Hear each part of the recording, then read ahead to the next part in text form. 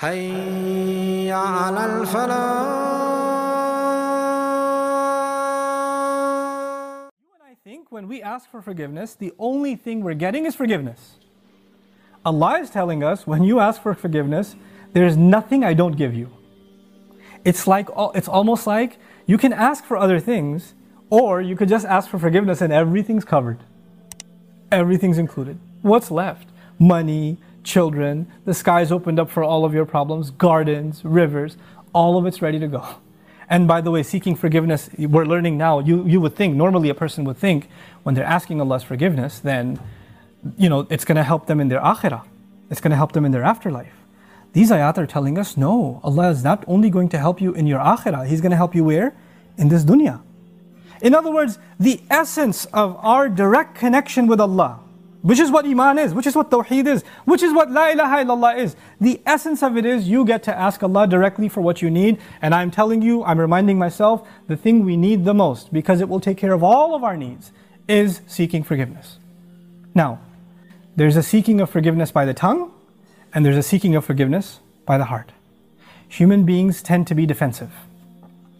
If I criticize you for something, hey, I saw you said that. Why did you say that? I didn't mean it like that. You don't understand what I was going through. Excuse me. You don't even understand the whole story.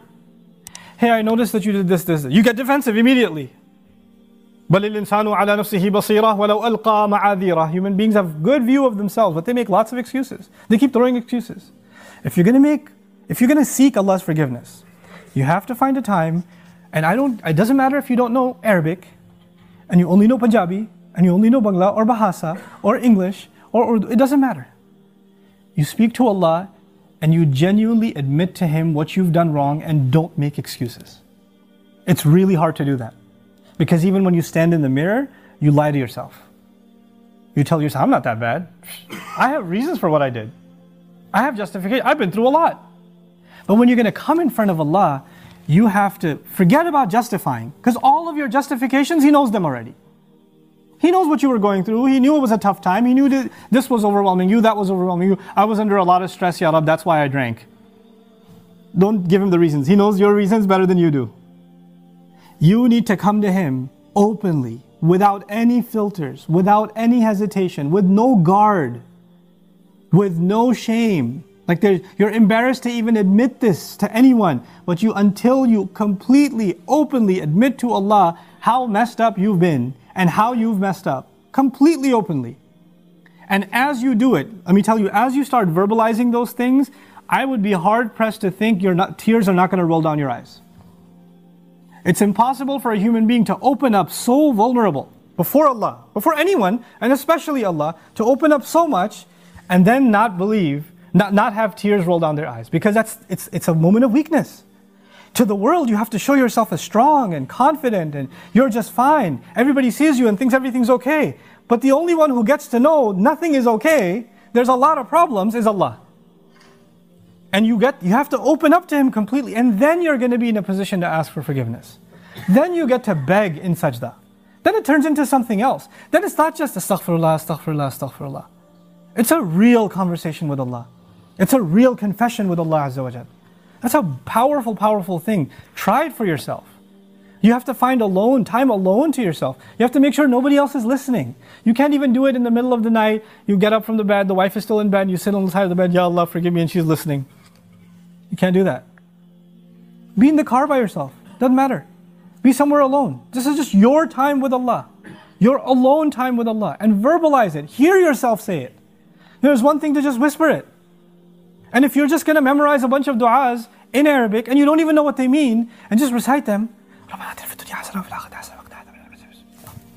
if you're going to keep doing that, and those du'as are beautiful, they're powerful, but if your heart isn't speaking them, your tongue is speaking them, then you're not seeking istighfar yet. May Allah reward you for the dhikr that you're doing, for every harf that you're reciting, but that's not istighfar. Istighfar is something else. And when these tears come down, when this starts opening up, then the sky opens up. That's when that opens up. There's a connection between those two things. The last thing I want to share with you, just having hope with Allah. And for some people, it's very hard to accept that Allah will actually listen. They've been going through a problem for a long time, and they start assuming Allah is not listening, Allah doesn't care, What's the point of making dua anyway? The first thing is the greatest gift you will ever get from Allah. You know what it is? Forgiveness. That's the greatest gift you'll ever get, whether you realize its price or not. Everything else that Allah says He will give you is an added benefit. Everything else. Now, let me give you an example. I have kids. Let's say one of my kids made me very upset.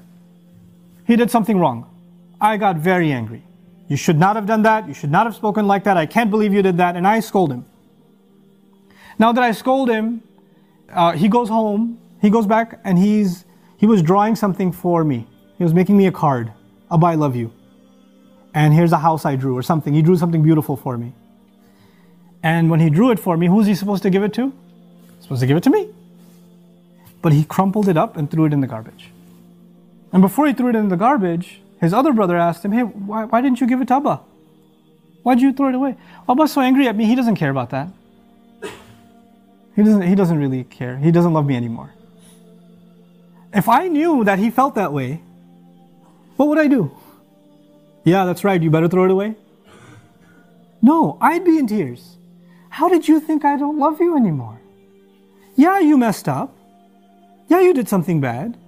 But you're my baby. You can mess up 1,000,000 times, I'll still love you. Even if I'm angry, I still love you. Give me that paper. Why wouldn't I? I'll frame that paper. Forget putting it on the fridge. I'll put it behind the glass. I'll take it out of the garbage. I'll cherish it forever. Why? Because I love my child despite their mistakes.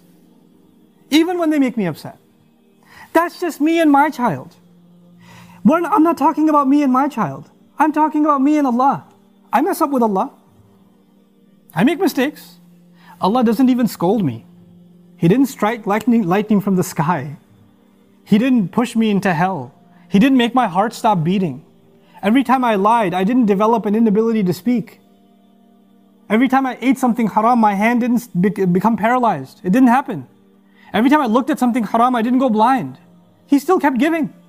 He still kept providing. And I started thinking, well, Allah doesn't really love me anymore. We used to be good, but now that I'm bad, the love is gone. So what's even the point of making dua to Allah? Nobody will love you like Allah does. Every ounce of love I have for my child, every ounce of love you have for your child or you have for your parents, that love is only a fraction of something Allah put in you. You're not capable of loving anyone. The love we have is actually revealed from Allah. It's a gift from Allah. And if that's a little fraction of the love between two of Allah's creations, we can't imagine the love Allah has for us. Don't let anybody tell you otherwise. The only one who believes Allah hates him and that's it, their story's over, is shaitan. He believes it. There's no reason for him to ask for forgiveness because he's a lost cause. He's accepted that about himself. If you accept that about yourself, whose footsteps are you following? Think about that. Allah says about nations that He won't destroy. You know, there are nations that deserve to be destroyed and Allah wouldn't destroy them. You know why? Because among them there are people who still seek forgiveness. Just because there are some people who still seek forgiveness. Become people of istighfar. May Allah protect all of us. Barakallahu li wa lakum. Assalamu alaikum wa rahmatullahi wa barakatuh.